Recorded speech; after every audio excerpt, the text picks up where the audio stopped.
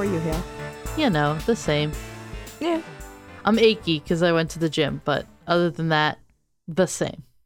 I'm achy because I'm old. So I mean, we're that fine. also. The same. and you know, it's I not to TMI, but it's also been that time of the month for about a month. So Yeah. Yeah. I'm achy in many ways. But we hope nobody else is achy. We hope everybody's doing well. Yeah. We hope everybody's gotten This their holiday shopping done. Yeah. Because we haven't. I got some stuff done. Oh, I know. Kind of. You did. We can't talk about it on here because the person that edits this. No, can't know. Can't know. We can't tell Elliot about the matching underwear that you guys are getting. I got us matching underwear for our anniversary one year. Oh, MeUndies. You did. That's right. We're That's not what I was thinking. We're not sponsored, sponsored now.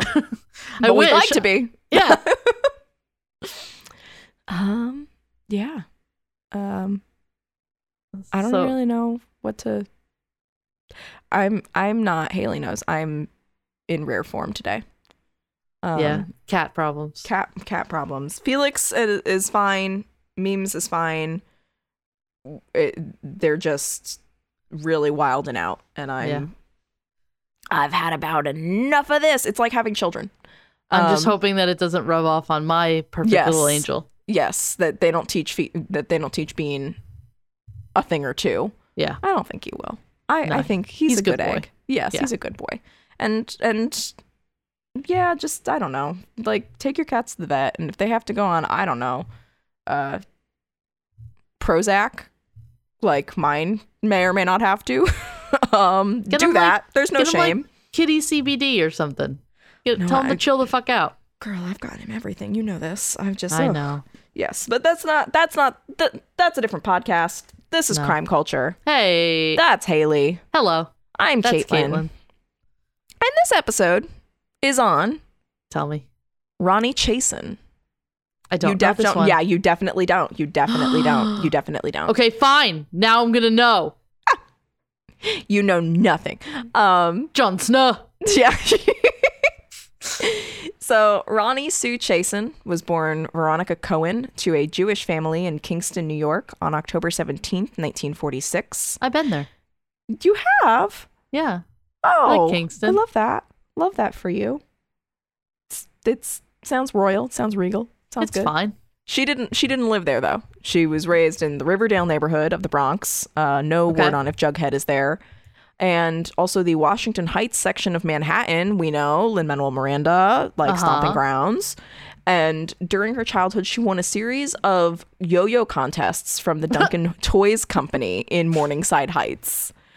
Which, that kind of put her on with performing. And she pursued other avenues in the entertainment industry. She apparently became becoming a publicist became a childhood dream of hers after she saw actors / singers / spouses Roy Rogers and Dale Evans at Madison Square Garden. And her brother, screenwriter and director Larry Cohen, later recalled in her encounter with the performers that Chasen shook hands with Evans and later told everybody she saw that she, quote, shook hands with the Queen of the West, end quote. Chasen was also something of a queen herself because she was romantically involved with a number of wealthy Hollywood men throughout the years. Get it, girl. Get it, girl. Mostly stayed single, no kids. She had a brief marriage in her 20s, but that was it. And she just played the damn field. And her brother told the New York Times that she didn't change her last name as a result of this marriage, but rather while trying to land a soap opera role in New York in the 1970s. He said, quote, Ronny Sue Cohen isn't exactly a stage name, end quote, and that he didn't know whether her adopted last name came from Chasen's, an industry spot that was really fancy in the early days of Hollywood that has since closed, or what, but that's why she is Ronny Chasen instead of Ronny Cohen. Okay. So after appearing on the soap opera Guiding Light and the Patty Duke Show in the 1970s, she moved to LA to pursue acting and modeling, but then her career as a publicist began, meanwhile, while she was doing PR for the theater, and then began working in film with her brother, who hired her as a publicist for his 1973 blaxploitation film Hell Up in Harlem. And from there, it was off to the races. After she moved to LA, she ended up heading publicity for Samuel Arkoff's American International Pictures from 1978 to 1980. She came up, her kind of claim to fame was she came up with exploitation publicity stunts. For example, in 2000, she told Variety, quote, "For Love at First Bite, we sent George Hamilton to 12 cities where he appeared in his vampire outfit. We had him pulling up in front of the Plaza Hotel in a horse-drawn hearse," end quote. Okay. On top of that, from 1979 to 1989, she also headed the motion picture department of PR powerhouse Rogers and Cohen, and she actually remained close to one of the co-founders, Warren Cohen, until his death in 2008. According to the LA Times film critic Patrick Goldstein, who called Chasin, quote, "Hollywood's ultimate old school publicist," end quote, she would reminisce about the early years of her career, which included working with George Burns on the 1970s film The Sunshine Boys and coaching a young star named John Travolta on how to handle his very first interview after he became a breakout star of the mid to late 1970s sitcom Welcome Back, Kotter. Aw. Imagine teaching John Travolta how to be John Travolta. Yeah, right? So she was, meanwhile, petite and always perky and known for having a poofy blonde blowout all the time. And she was known for her distinctive, fast-talking New York accent. And she made her mark for her PR work on films like the 1981 film On Golden Pond, which has just a ridiculous cast, all-star cast. And it was the second highest grossing film of that year and nominated for 10 Academy Awards, of which it won 3, Best Actor for Henry Fonda, Best Actress for Katharine Hepburn, and Best Screenplay based on material from another medium for Ernest Thompson. Damn. Then she made her mark further with the 1989 film Driving Miss Daisy, for which she successfully directed its Oscar campaign, which resulted in its win of the Academy Award for Best Picture the following year. And according to the New York Times, in March 1982, Chasin was actually written about and referenced under a fake name, which was Trixie, in this account written by journalist PJ Corky for Harper's Magazine about him working at an unnamed publicity firm. Not working, but the gist of it was I got trapped at this publicity firm. Here's what a day in it is like. Okay. And Corkery wrote, quote, "Trixie's life is her job. She is about 35 and has wrapped her entire existence in her work," end quote. He went on to describe Trixie's ferocity in pressing the phone company to give her a number she could, quote, "love," end quote. It had to begin with the 27 number that indicated it was from Beverly Hills back then. Okay. And it had to be unlisted. Whoa. And yes, and he went on to describe at length how Trixie set herself up for a day around the pool at the Beverly Hills Hotel by persuading a client that a press interview could only be done in a client-paid bungalow there. Ooh. Yeah, that's what I'm saying. She's a fucking boss. Let's do it. Yeah. So while working as a partner at Rogers & Cohen, she was named the senior vice president for publicity at Metro-Goldwyn-Mayer Studios, Inc. in 1993. It's the one with the lion, right? Yes, it is. Rawr, yes. A year later, she founded her own PR firm, the boutique firm Chasin & Company, which represented some well-known directors like Irwin Winkler, Mark Rydell, and David Zucker, and through which she focused specifically also, I don't know what I'm saying here. This isn't in my notes. This is what happens when I deviate from the notes. Yes. Film composers, including Hans Zimmer. Ooh, okay. Danny Elfman. I know that one too. Elliot Goldenthal. Carter Burwell. Songwriter Diane Warren, who wrote You Haven't Seen the Last of Me that Cher sings in Burlesque. She won the Oscar for it, and she dedicated her Oscar to Chasin. Whoa, okay. Her efforts on behalf of these clients helped to dramatically raise not only their profiles, but the profiles of composers' contributions to film in general. Shit. She was also respected as a top award season strategist, having worked for award consideration for films like Crazy Heart, The Curious Case of Benjamin Button, Doubt, The Wrestler, There Will Be Blood, and Little Miss Sunshine. Damn. And she was a loyal supporter of many clients who had been with her for decades. Many of them would just be with her and stay with her. And if not, they would usually just still be on good terms with her, if not working with her professionally. Laura Dunn, the former executive director of the Society of Composers and Lyricists, later said of Chasin, quote, "She laid the groundwork for so many others on how to be a top publicist in the film music industry, representing top composers and songwriters. She was tenacious, a force of nature, working tirelessly for her composer clients," end quote. Damn. So also a publicist and longtime friend of Chasin's, Vivian Meyer Siskind, who worked for Chasin at MGM/UA and even had Chasin as the maid of honor at her wedding, said, quote, "Ronnie was loved and respected by everyone. She was part of the fabric of an industry that meant everything to her. Her work was her playground. Ronnie loved every minute of what she did, and in return, her clients were equally dedicated to her," end quote. In fact, composer Elliot Goldenthal, who, like I said, he was one of the ones that had been working with her for ages. He had been with her for 16 years at the time of her death. Said that in Ghent, there was this there's this film composers. There's a music festival that film composers started, or not started, but they did not play at Ghent. Hans Zimmer was one of the first ones, and it was because of Chasin. Okay. He said that in Ghent, he was there. Quote, "I remember going to bed and leaving her at 3 a.m. and I said, 'Good night.' And she said, 'Good night. I'm just going to go up to my room and think about my clients. That's what I do when I go to sleep,' end quote. It must be nice to like your job. Right? And she didn't just like it, she fucking It was loved like it. your whole, yeah. It's like okay to make your job your whole life if you like actively want to be doing it. Mm-hmm. And she not only like did she make it her life and she loved it, but the people who she worked with and for and all of that, they loved her too. Yeah, and that's the other thing. Like she likes doing her job, like loves actually doing her job, and her job is like helping boost other people. It's not like some soul crushing thing. Like her job is actively helping people. Yes.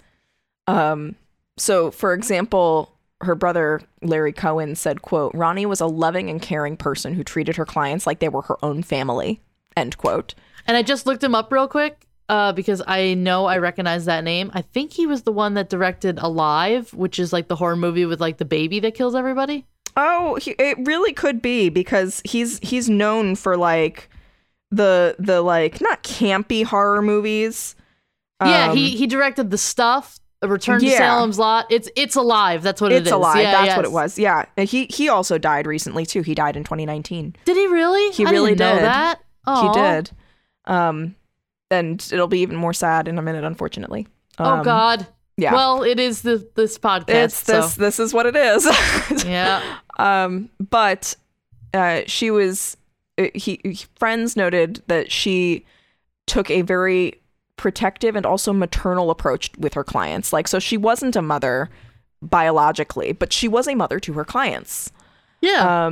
And she was a shrewd judge of talent and acted as a mentor to a generation of publicists and other business executives, including Meyer Siskind. And she was among the last of a breed of old Hollywood press agents who would politely but persistently refuse to take no for an answer. She just kept on, like she was like a barracuda. And she often seemed to have the energy of a person half her age, but was surprisingly old-fashioned in other ways. Like, for example, when she would be pushing to get a reporter interested in a story pitch, she would often mail them stacks of research instead of sending things via email attachment. Like, she would send hard copies. She was probably the last person in Hollywood to send emails via an assistant with, quote, DBNR, end quote, which means dictated but not read, written at the bottom. Okay. And she was just so old school in so many ways. New York-based publicist Kathy Berlin said, quote, "Someone asked me in a meeting with Ronnie how long we'd known each other. I said 35 years. She pipes up 20. She was very private about her age. She thought it could affect your work, that people wouldn't hire you," end quote. She also like had such a style, like such a way, like her hair was always done just so, her like everything, her makeup was just so. She always wore like white Armani suits. But even like with all of this, like this old school, these tactics, they were still effective. Yeah. The Hollywood and Palm Springs Film Festivals, among other events, relied on her to coordinate talent as honorees and tying their appearances into the awards season. So she worked all of this other stuff on top of her job. And as the studios began transitioning from in-house teams to handle Oscar and Golden Globe campaigns to like consultants, she was one of the most in-demand ones. Hannah Pantel, the head of PR for the performing rights organization BMI, said, quote, "She was the go-to person for all Oscar and Golden Globe campaigns and really created a business for it. Chasen had this innate sense of what it took to get an award voter to get connected to your work as a songwriter and composer and get them to vote," end quote. Mm-hmm. And for as old school and pushy and brassy as she was known to be, just not in her blonde, she also had a huge heart. She, like I said, she would think about her clients at night. She also developed a reputation for requesting doggy bags at fancy Hollywood events, which Mayor Siskind said, quote, "People would call her chintzy or silly, but she was misunderstood. She wasn't eating it. She was bringing it to her mother, who lived up the street and whom she'd visit at the end of the night to tell her about what happened. She wanted her mother to experience the evening with her." Yeah, quote. Exactly. And like get to experience all these fancy dinner parties and everything like that. Yeah, and she remained really sweet. Close. Yeah, she remained close and remained having her mother involved. Because again, also remember, she lives in New York, or no, she lives in Beverly Hills. Her mom lives in New York. So she moved her mom out to, like, she lives up the street from her. Like, and her mother did die in 2000, but she remained close to her up until she died. Mm-hmm. And speaking of, up until she died, so at the time of her own death, Chasen had been really looking forward to the summer of 2011. She had finally had this hip replacement surgery that she'd been really anxious about. She'd been delaying it for years, and finally, like, her friends talked her into getting it. She would feel so much better, and she did. And she managed to get an apartment in Paris on the left bank for 2 months that summer, with the plan being that friends would come and stay with her over a period of a few weeks at a time. So she would always be there, but her friends would kind of all come out and visit and enjoy this with her. That's cool. Yeah. And she was working also in terms of her career, because like you said, it was her life. She was working with her close friends, producers Lily Feeney Zanuck and her husband Richard D. Zanuck, both of whom she worked with on their film Driving Miss Daisy, on that won the Oscar. Uh-huh. She was working with them on the Oscar nomination campaign of the 2010 film Alice in Wonderland, which won 2 of the 3 Academy Awards for which it was nominated, Best Art Direction and Best Costume Design, as well as the nomination campaign for Cher in Burlesque and Michael Douglas in the second film in Oliver Stone's Wall Street movie franchise, Wall Street 2: Money Never Sleeps. Mm-hmm. And though Cher and Douglas were not nominated for Academy Awards, Douglas did earn a Golden Globe nomination. And in total, at the time of her death, her clients had gotten at least 150 nominations. 7 had won Best Picture, and that included a three-peat between 2008 and 2010 with No Country for Old Men, Slumdog Millionaire, and The Hurt Locker. Damn. All of that is her. Yeah. So now we get into the tough bad part. Stuff. Yeah. Yeah. We've got the good. Now we're at the bad. And then we'll be the ugly. Mm. So about a month after her 64th birthday, on November 16th, 2010, Chasen was believed to be on her way home from an after party at the W Hollywood Hotel for the premiere of Burlesque. It was a project that many of her clients had been involved in, and Chasen represented the producer, Donald DeLine, the lighting designer, Peggy Eisenhower, and, like I mentioned before, Warren, the songwriter whose tune You Haven't Seen the Last of Me is sung by Cher. Yeah. So Warren told the Hollywood Reporter days later, quote, "Me and Ronnie were so excited. It was just the funnest night," end quote, with DeLine adding, quote, "She was being her usual mother hen self. It was so not anything out of the ordinary, just like 100 other nights. She was loving it," end quote. Mm. So at about 12:30 a.m., they believe she came to a stop at a stoplight at the intersection of Sunset Boulevard and Whittier Drive in a quiet stretch of Beverly Hills, California, a residential street where homes cost as much as $25 million. Whoa. Yes. So it's a rich neighborhood. Yeah. To say the least. She was shot multiple times in the chest. Homicide detectives suspected that she was in the left turn lane at this red light when someone drove up beside her and fired 4 shots through her passenger side window. Her black 2010 Mercedes-Benz E350 coupe then glided about a quarter of a mile down Whittier Drive before crashing into a concrete light pole, knocking over the pole and crushing the front right end of the car and deploying the driver's side airbag. Jesus. A couple driving by found her within minutes, followed by Beverly Hills Police Department patrol officers who had been alerted not by the couple, but the sound of gunfire by neighbors. They called 911. Yeah. And witnesses found her slumped over the steering wheel with a trigger warning. It's gonna get gory. Okay. She had blood dripping from her nose. A gurgling sound was emanating from her mouth, and her eyes were wide open but not blinking. Crime scene photos later released by the Beverly Hills Police Department showed that Chasen's shoes, which were satin leopard print kitten heel Manolo Blahnik pumps, remained by the gas pedal. Her Prada purse was on the passenger seat amid shards of glass and nail polish bottles, and paperwork for, like her work was scattered all over the floor of the car. And after authorities were unable to find a pulse, Beverly Hills Fire Department paramedics took Chasen to Cedars-Sinai Medical Center, where doctors attempted to revive her, but she was pronounced dead at 1:12 a.m., less than an hour after the attack. Wow. Yeah. And as news of Chasen's death spread through Hollywood, those who knew her expressed shock and dismay, not just that her light had burned out so quickly and so suddenly, but that it was such a violent end to her life, she was such a force of nature, and she worked so tirelessly to advocate for her clients. Yeah, it didn't seem like she had really any enemies. Like, we didn't talk about anybody she slighted. She's a 64-year-old woman? Like, what? Single? Like you know what I mean? For what reason, all of this? Exactly. Zimmer said in a statement, quote, I'm profoundly sad, devastated, mad, incredulous, and lonely. If you hear knocking, my neighbors just keep hanging up stuff. I don't know why. I'm gonna start that quote again, but I know that I'm keeping this in because I know that there will be more knocking. Cool. So Zimmer said, quote, I'm profoundly sad, devastated, mad, incredulous, and lonely. She was radiant. She knew everyone in the room. She took Chris Nolan over to the next table and introduced him to George Lucas. I was watching her standing there listening to them, and I thought, there's my friend Ronnie introducing two great directors to each other. She's on top of her game, end quote. Yeah, that's crazy. Yeah.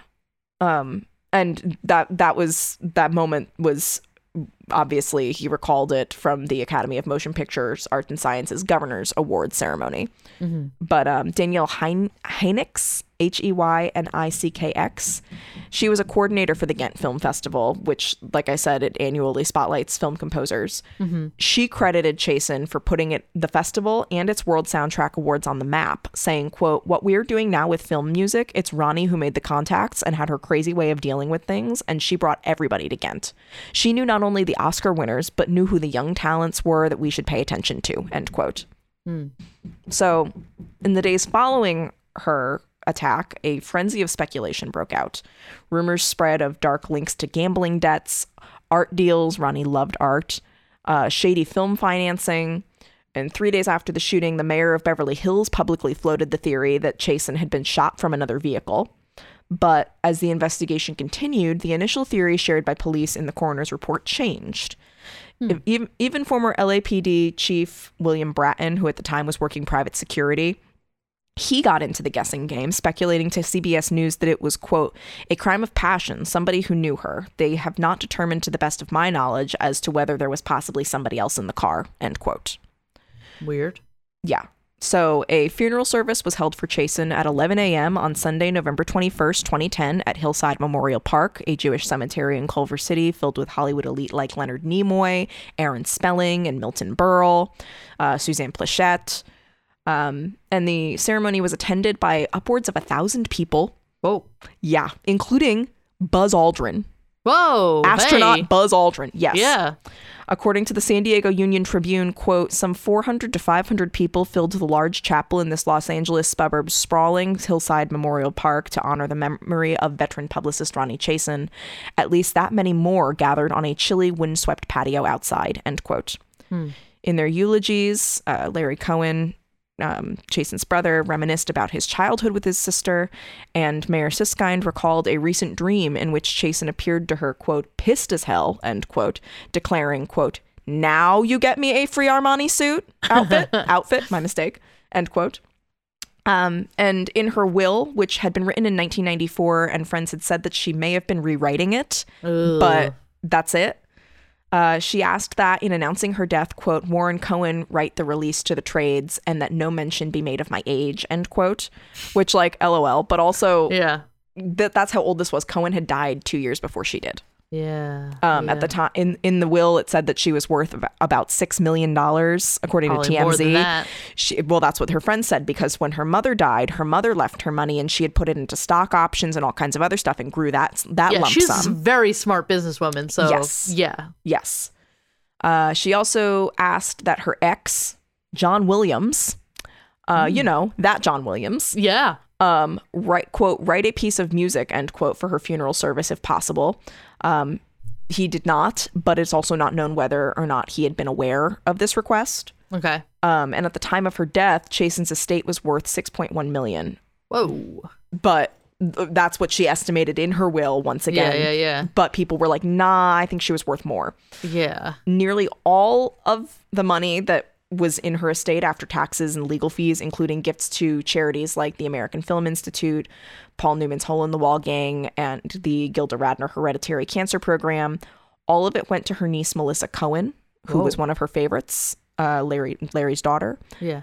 And then she specifically shorted Melissa's sister, her other cousin, saying, quote, I have intentionally and with full knowledge of the consequences omitted to provide for my niece except for the gift of $10, end quote. Shit. What did she do? I don't know. But let me tell you, I was a little sussy. And spoiler alert, like, I don't know. I couldn't find anything. Interesting. So your guess is as good as mine. But the case stretched from days to weeks as investigators interviewed witnesses that included friends and associates of Chasen.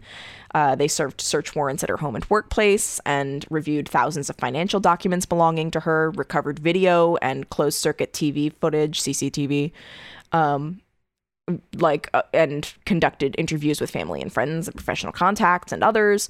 And Harold Matzner, chairman of the Palm Springs Film Festival and a longtime client of Chasen's, announced a $100,000 reward for any information regarding her murder.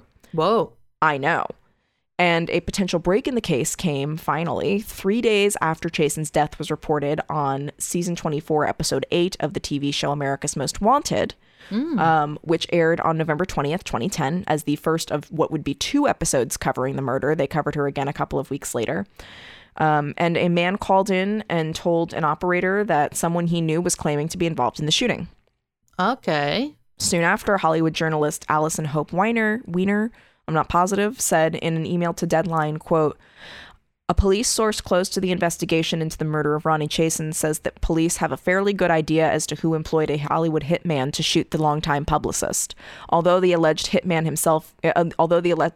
killed himself last night before police could take him into custody, authorities are still making progress in their investigation of Chasen's murder. Several sources confirm that police have a working theory that Chasen's murder was related to a business deal gone bad, end quote. Okay. So let's get into this tipster first, and then we'll get into this Hollywood hitman. So the Hollywood Reporter later identified him as Laramie Beckay, who he was a disabled punk musician living on government assistance who lived a few doors down from a man named Harold Smith on the 3rd floor of a Hollywood transient hotel called the Harvey Apartments. Okay.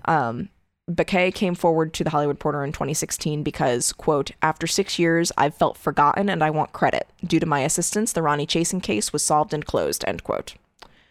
He said the Harvey was a place where, quote, everybody was in their own world, often on drugs. Some people had schizophrenia. There were actors and writers and musicians, along with families of 5 in 140 square foot units, end quote.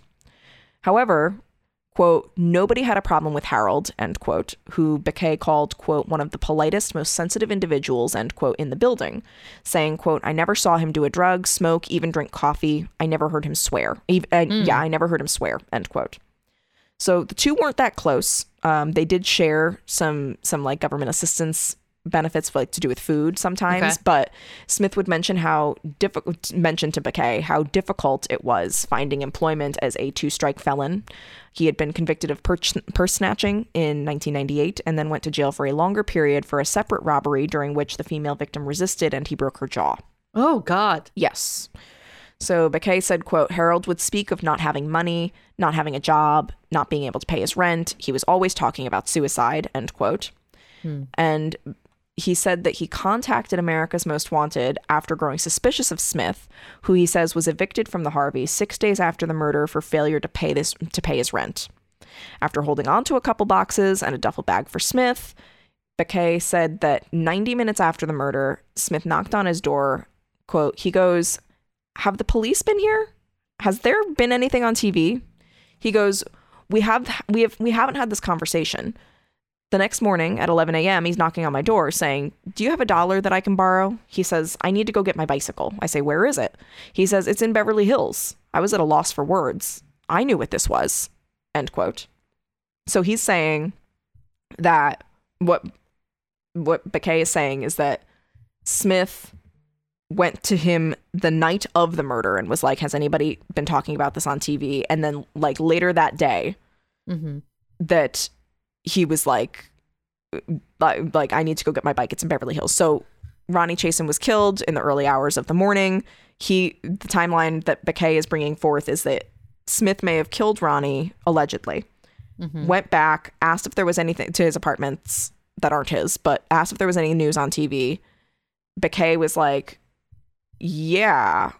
And Smith was like, "We haven't had this conversation." And then the next morning, or not the next morning, but later when it's daylight out, he goes and he's like, "I need to go get my bicycle." So it sounds like a little too obvious. Yeah.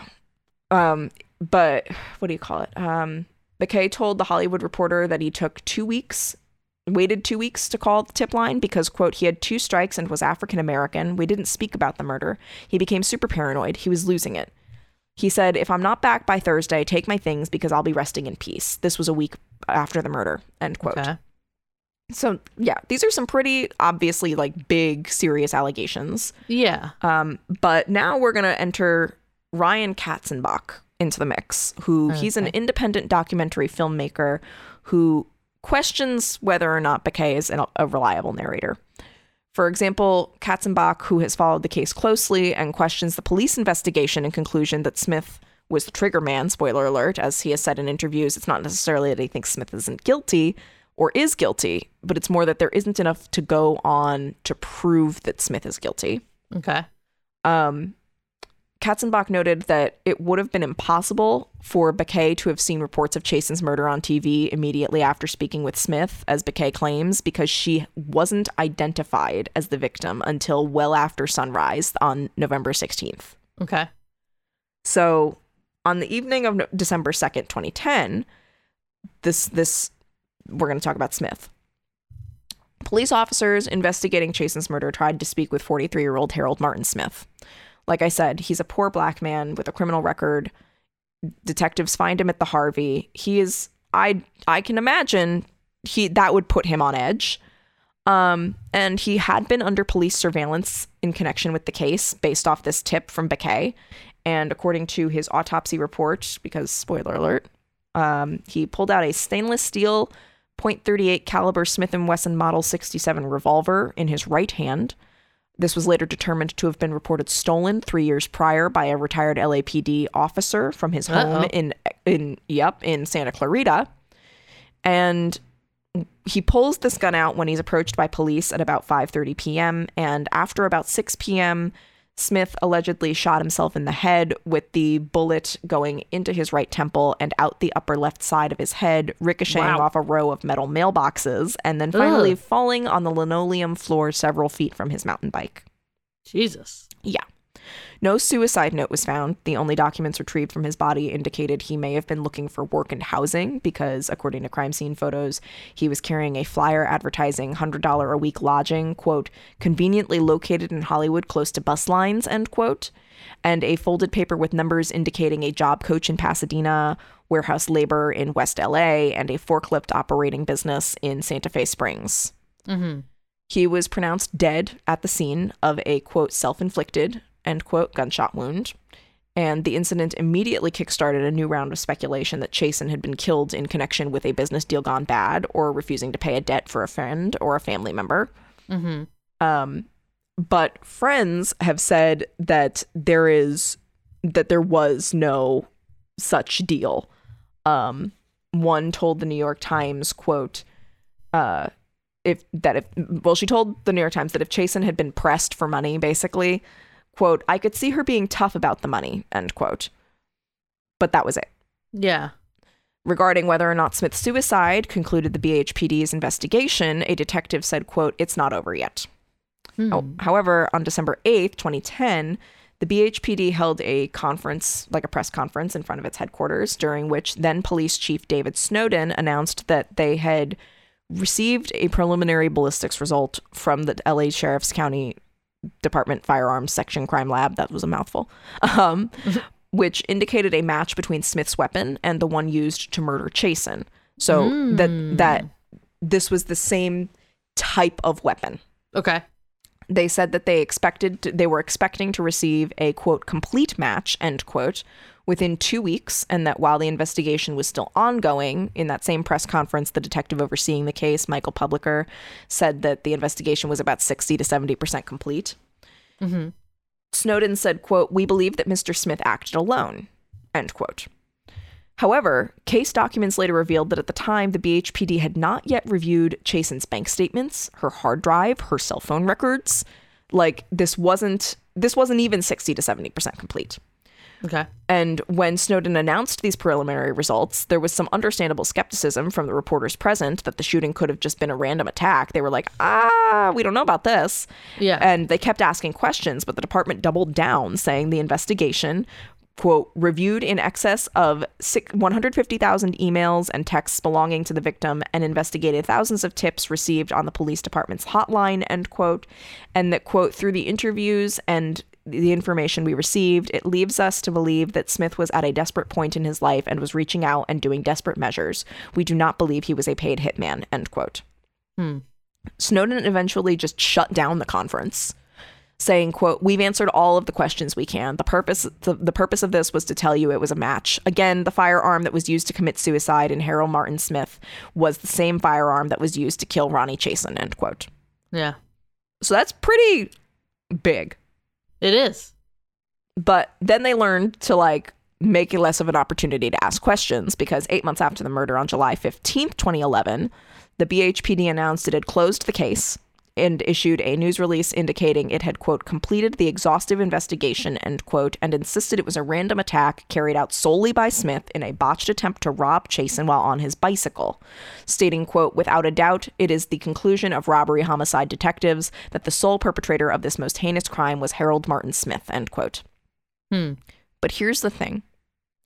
The BHPD, first of all, it rarely handled homicide cases, and those it did handle were pretty, cut and dry. Yeah. They had no real proof. Police said that they found no indication that he had entered her car. In fact, according to Gary Baum of the Hollywood Reporter, there was no hard evidence placing Smith at the scene or otherwise associating him with Chasen at all. Wow. Okay. Yeah. Officials said Smith was subsequently linked to Chasen's murder after ballistics tests showed the handgun that he used to shoot himself was the same type of weapon used to kill Chasen. However, the circumstantial evidence authorities found in their limited investigation, which barely canvassed for witnesses, let alone other suspects, was never tested in court. They never had to bring it before a jury, none of it. Prosecutor, none of it. In an interview with the Hollywood Reporter, retired LAPD homicide detective T.T. Williams Jr., who frequently serves as an expert witness in police procedure during cases. Okay. He questioned the apparent absence of video footage, quote, memorializing, end quote, Smith near the crime scene, saying, quote, there has to be some security cameras in that neighborhood that would have caught him. I mean, Beverly Hills, give me a break. You have a black man supposedly on a bike in the middle of the night. He'd be stopped 15 times. He would have stood out like a sore thumb, end quote. And for what it's worth, in 2021, the BHPD was sued for disproportionately arresting black pedestrians the previous year following the George Floyd protests. Well, meanwhile, no, but like that there is a history of this. Yeah. And meanwhile, Snowden retired as BHPD chief in June 2015 amidst a scandal in which he'd been outed for entering into a financial agreement with a private security contractor hired by the Beverly Hills Unified School District. So he was basically kind of forced into retirement under punishment. because of a scandal. So he's not necessarily reliable. And his successor, Sandra Spagnoli, she retired in 2020 after facing a series of lawsuits, including allegations of racist remarks, which prompted the city of Beverly Hills to pay out millions. Yeah. So there's a track record here. Yeah. I mean, when we talked about the murder of Biggie in LA and all the stuff that was like so very clearly overlooked or swept under the rug that would implicate, I think there was like some law enforcement officer that could have been the perpetrator of the crime. Yeah. So they're going to try to sweep that shit under the rug as desperately as possible. Yeah. And in this case, it just seems like, oh, well, we can make this guy work, so let's just do that so we can close the case. Dead men tell no tales. Exactly. And speaking of, there were also unanswered questions about Smith's death. BHPD detectives claimed they were unable to apprehend him before he committed suicide in front of them, but according to this article that Baum wrote for The Hollywood Reporter in 2016, they released very little substantive information about the event, despite there being years-long efforts. Yeah. Katzenbach requested a copy, for example, of the lobby of the Harveys' security camera system, because Smith's death, this happened in the lobby, so it was likely captured on film. Yeah. It was never given to him, and he nor anybody else has ever seen it. All right. And even Chasen's brother, Larry Cohen, said that he didn't believe Smith had anything to do with his sister's murder, telling the New York Times in 2010, quote, "This guy was a deranged person who just made that up. No way he was involved. I still think this was most likely a case of road rage," end quote. Yeah, I mean, yeah. It doesn't seem like...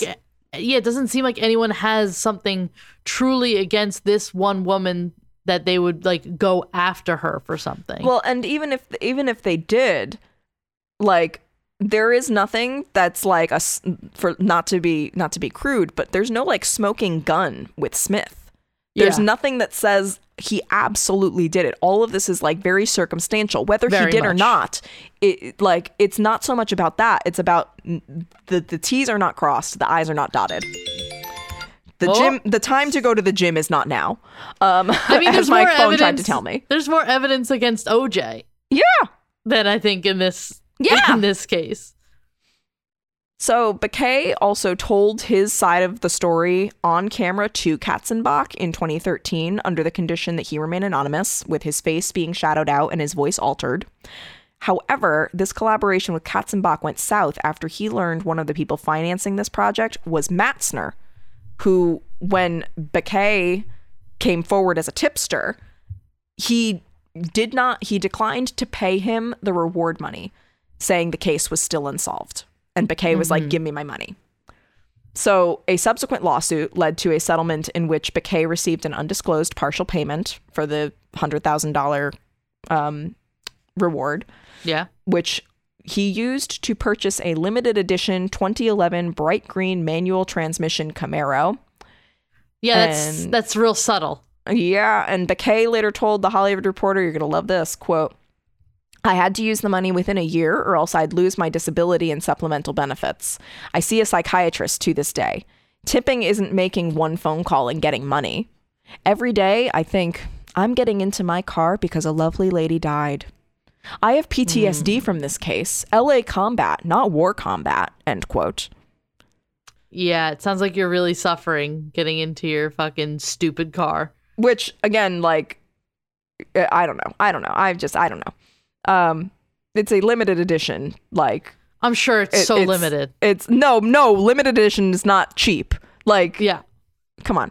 But so Matzner, he does not believe that the case of his friend's murder should have been closed.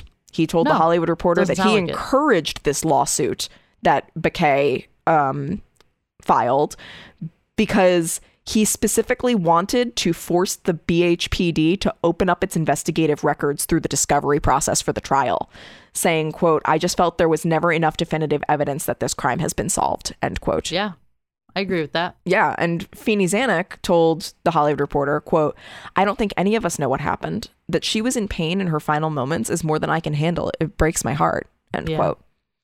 Nevertheless, according to the LA Times, the BHPD released a statement on December 13th, 2013, saying it was, quote, proud, end quote, of its investigation, and that it stood by its final conclusion in the case, saying, quote, the police department has always been sensitive and protective as to the privacy and feelings of the Chasin family and others who have been victims of such a tragedy. We have great respect for the friends and family of Chasin. We are hopeful that others will continue to respect their privacy, end quote. So not only are they proud of themselves, giving them a little pat on the back and saying this case has been closed and we did everything that we could, but they're also like, oh, and don't talk to her family and friends. Yeah. Well, yeah, of course, because they're all questioning this. Exactly. So in 2014, this is, again, more than 3 years after Chasin was murdered in Beverly Hills, the LA County Coroner's Office finally released the autopsy in her case, which found that 2 bullets hit her chest without causing immediate catastrophic damage. Then another hit her right upper arm, and a fourth, which was the most rapidly fatal, entered through her right shoulder and hit her heart. However, it's good to note that there were no shell casings, live rounds, or weapons recovered at the intersection. Beverly Hills police said, and again, no shell casings, live rounds, or weapons. So how do they know that this gun was the exact same gun that was used to kill Chasin, that Smith used to kill himself? That's so weird. So Beverly Hills police said that detectives requested that the coroner's file remain private up until this time out of respect for Chasin's family. But the report was released as part of a settlement awarded to Katzenbach after he sued Los Angeles County for access to the report. Craig Harvey, an official with the coroner's office, said in an email to the LA Times, quote, based on the circumstances, the coroner felt that no legitimate reason remained to maintain the security hold. So the hold was lifted and the document released, end quote. So the document, first, Katzenbach has to sue for this. Only because he sued is it being released. But then the coroner's office is saying like, oh no, like we felt that it didn't need to be held under tight security anymore. We were holding it under tight security to protect the family, and we don't think that's a need. Like, it's all none of it makes sense. Maybe I'm dumb, but this isn't making sense to me. No, it doesn't make any sense at all.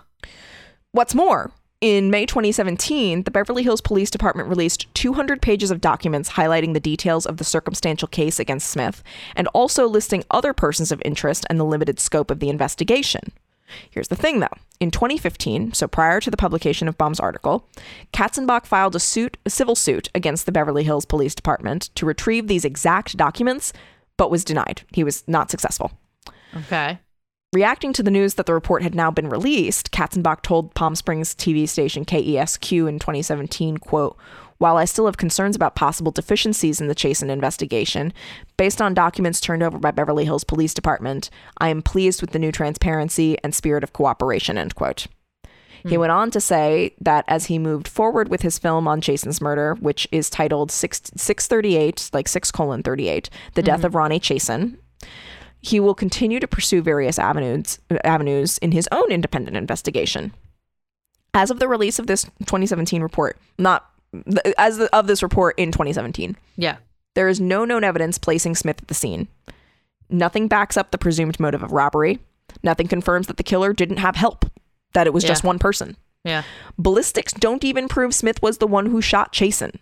According to the Hollywood Reporter, in the released files, there was no definite ballistics match like the BHPD had implied. There was just an inconclusive report that states the, quote, fired bullet jacket could have been from, end quote, Smith's gun, quote, as they exhibit similar general rifling characteristics and some agreement of individual characters, but are insufficient for an identification, end quote. So they literally straight up, they made it seem like they had all of this evidence and they did not. Yeah. And it says that this bullet could have been from this model of gun. Yeah. That's not enough evidence to like fucking try to ruin someone's life over. No. Chris Hopkins, director of the Forensic Science Graduate Program at UC Davis, told The Hollywood Reporter, quote, there are a lot of unanswered questions. Some decisions, such as not fully fingerprinting the vehicle, were inexplicable, end quote. Yeah. The Hollywood Reporter also did reach out to the Beverly Hills Police Department, which declined to answer any questions about fingerprinting or any other collection of evidence. Myrl, M-Y-R-L, Stebbins, he's a California-based police science institute instructor. I can talk, I promise. He's a former investigator with 45 years of homicide experience. He specializes in crime scene processing. He told The Hollywood Reporter, quote, "This was not a very well investigated homicide, and it's easiest to point a finger at the most vulnerable people in town," end quote. Yeah. And after closely examining the case documents, he wondered why the BHPD had been so sloppy in their investigation, saying, quote, "This is a fucking homicide, guys. This isn't a little shoplifting. This has to have all of your undivided attention," end quote. Yeah. So we've got experts also saying not enough has been done here. Yeah. And so Berlin told Baum, like, what do you call it? Chasen's friend. And / publicist, Kathy Berlin, not her publicist, but you know who I mean. Yeah. So Berlin told Baum, quote, "Ronnie would have pushed for details. She wouldn't have let it go so easily. If this had happened to anyone else, she would have been outraged and wouldn't have stopped. She would have called then Governor Arnold Schwarzenegger and asked, 'Why aren't you doing anything?'" End quote. Yeah. Finney Zanuck also told Baum, quote, "Nobody asked any hard questions. She'd be surprised that there hasn't been more curiosity. She spent her life supporting a community of imagination, and there has been little imagination here," end quote. In fact, many of Chasen's agree with this sentiment. Her close friend, Candy Clark, an Academy Award-winning actress who won the award for, it had Ron Howard in it, American Graffiti. Okay. She told Baum, quote, "Ronnie would want justice," end quote. And Ronnie deserves justice. So if you have any information about Ronnie Chasen's murder, I guess contact Ryan Katzenbach or Gary Baum at The Hollywood Reporter, because again, the BHPD closed this case. Yeah. It is very clearly not over. But I'm tired of people who their entire job is doing one thing and they'll fuck it up. Yep. Like your whole job is to investigate this and figure out what happened. And you cut corners at every single fucking turn. Yeah. And just pointed a finger and waste time with somebody who was probably not involved. And not even probably. I'm even willing to go possibly not involved. Yeah. Like, it doesn't even have to be a definite, yeah, this dude was involved. However, they did no follow-up. They didn't it was just so bass-ackwards. This is amateur shit. And some people did imply that part of that was because Beverly Hills is generally very small. There aren't a lot of murders. So this doesn't happen very often. Yeah. So they may not have been equipped. However, they were too proud to go to, for example, the LAPD and ask for help. They were like, we're going to handle this on our own. And but it's a miscarriage of justice. Like we've explained, the LAPD is also not oh, absolutely. the best. But they have the resources. Exactly. And they have the experts that can back this shit up. That happened a lot in earlier serial killer cases that we would talk about, that it's they got away with it for so long because none of these departments or none of these people talk to each other, and one department always wanted to be the one that actually caught the guy, so they wouldn't share their information with anybody else. You're not you just are doing this for the glory, not for actually helping the people involved. That's absolutely fucking bullshit. Yeah, it is. It is. It shouldn't matter who ultimately gets the guy. It's just that it was gotten. Yeah, the guy needs to be gotten. The metaphorical guy. It could be a woman. It could be a non-binary person. It could be anybody. We don't know. Yeah, there's literally not enough information, and not enough was done to figure out who it could be. Right. It's bullshit. Yeah, it's especially for bullshit. A woman that seemed so beloved and only ever did good and now forgotten. Yeah, and that's the big thing for me too, is that one of the people who was interviewed, I forget who, I didn't include this. She was friends of mine, random people will be like, "Oh, whatever happened with that? Did they ever find who did it?" And she's like, "No." Yeah. We're still trying to get answers. Again, Ronnie Chasen has been dead for over a decade. Yeah. And the best that the BHPD can come up with is that this man who committed suicide, he did it. Yeah, and there's like literally like there's no way to find out. They from didn't get him. a confession. They didn't get anything. They're just like, oh yeah. And also, I'm sorry, this guy is on a bicycle and this woman is at a stoplight in a car. So you can't tell me that she couldn't that she wouldn't. Somebody holds you up and they're on a bicycle and you're in a car. You're not going to try to drive away. Yeah, it doesn't make any fucking sense. No, it doesn't make any sense. Like, none of it makes sense.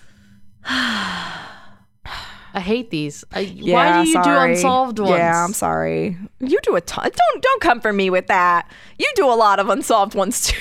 I'm trying to think. My next one's solved. All right. I would have loved if you got it wrong and you were like, oh no, it's not.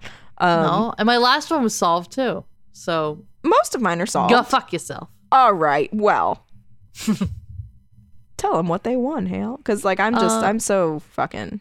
I know, I hate it. You can rant about this on our Discord. Yes. You can join our Discord. You got to DM us on any of our social medias. We're on Facebook, Instagram, Twitter. Go to that, DM us, and we will send you the link to our Discord. It is a lovely community. And we talk about fun stuff and share pictures of our cats and recommend cool things to each other. And you can do that. Again, we're on Facebook, Instagram, and Twitter. Go follow us there. Our website is crimeculturepodcast.tumblr.com. We also have an email that you can send stuff to. It's crimeculturepod@gmail.com. And we have a Patreon that you can join for as little as $1, as much as whatever you want, and you can support us because this podcast is free for you to listen to, but not for us to make. True. So you can help us out there, and there's different rewards at each level, so have fun with that.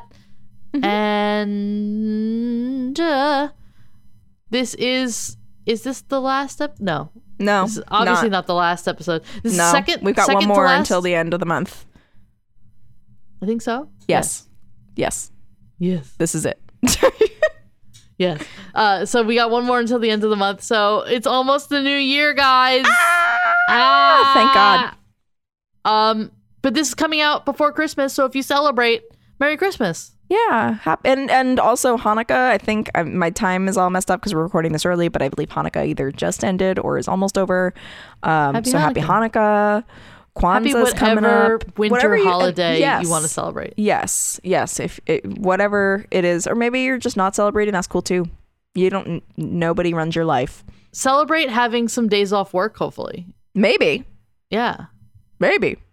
Perhaps. I only get one day, which is boring, but whatever. That's lame. It's all right. I'm taking all of my vacation days next year because it's what you deserve. Fuck everything. Yeah, that's the motto. 2023. Fuck everything. What was this? What was this year's motto? Don't yuck someone else's yum. Yeah, I mean, we're going to continue that. Yeah, fuck everything. But also, we're going to continue don't yucking anyone's yum into next year because I agree. Do you have a palate cleanser before we leave? Oh, I forgot we were doing palate cleansers. And you picked a ripper of a day. Just something for people to enjoy as they fade off of this podcast. For those who like to read, I'm in a book club and we've been reading Agatha Christie's. I'm trying to see if I can see the title here. Hang on. And Then There Were None? No, it's Midwinter Murder. It's a collection of short stories that are very seasonally spooky. Not spooky, but for those who don't know Agatha Christie, she's also one of the most prolific writers. She's outsold pretty much everybody except for the Bible and Shakespeare. But it's a collection of short stories that she's written, and they're all fireside, wintry, and so it's Agatha Christie's Midwinter Murders, and I highly recommend. I am tearing through it. Love it. Okay, so, cool. Yeah. Palate cleanser. That sort of thing. Yes, a palate cleanser for sure. It's very, especially if you imagine Maggie Smith or Angela Lansbury, rest in peace, being the narrator of these stories. It's even better. Yeah, I like that. But yeah, highly recommend. All right. And with that, we're going to see you next Tuesday.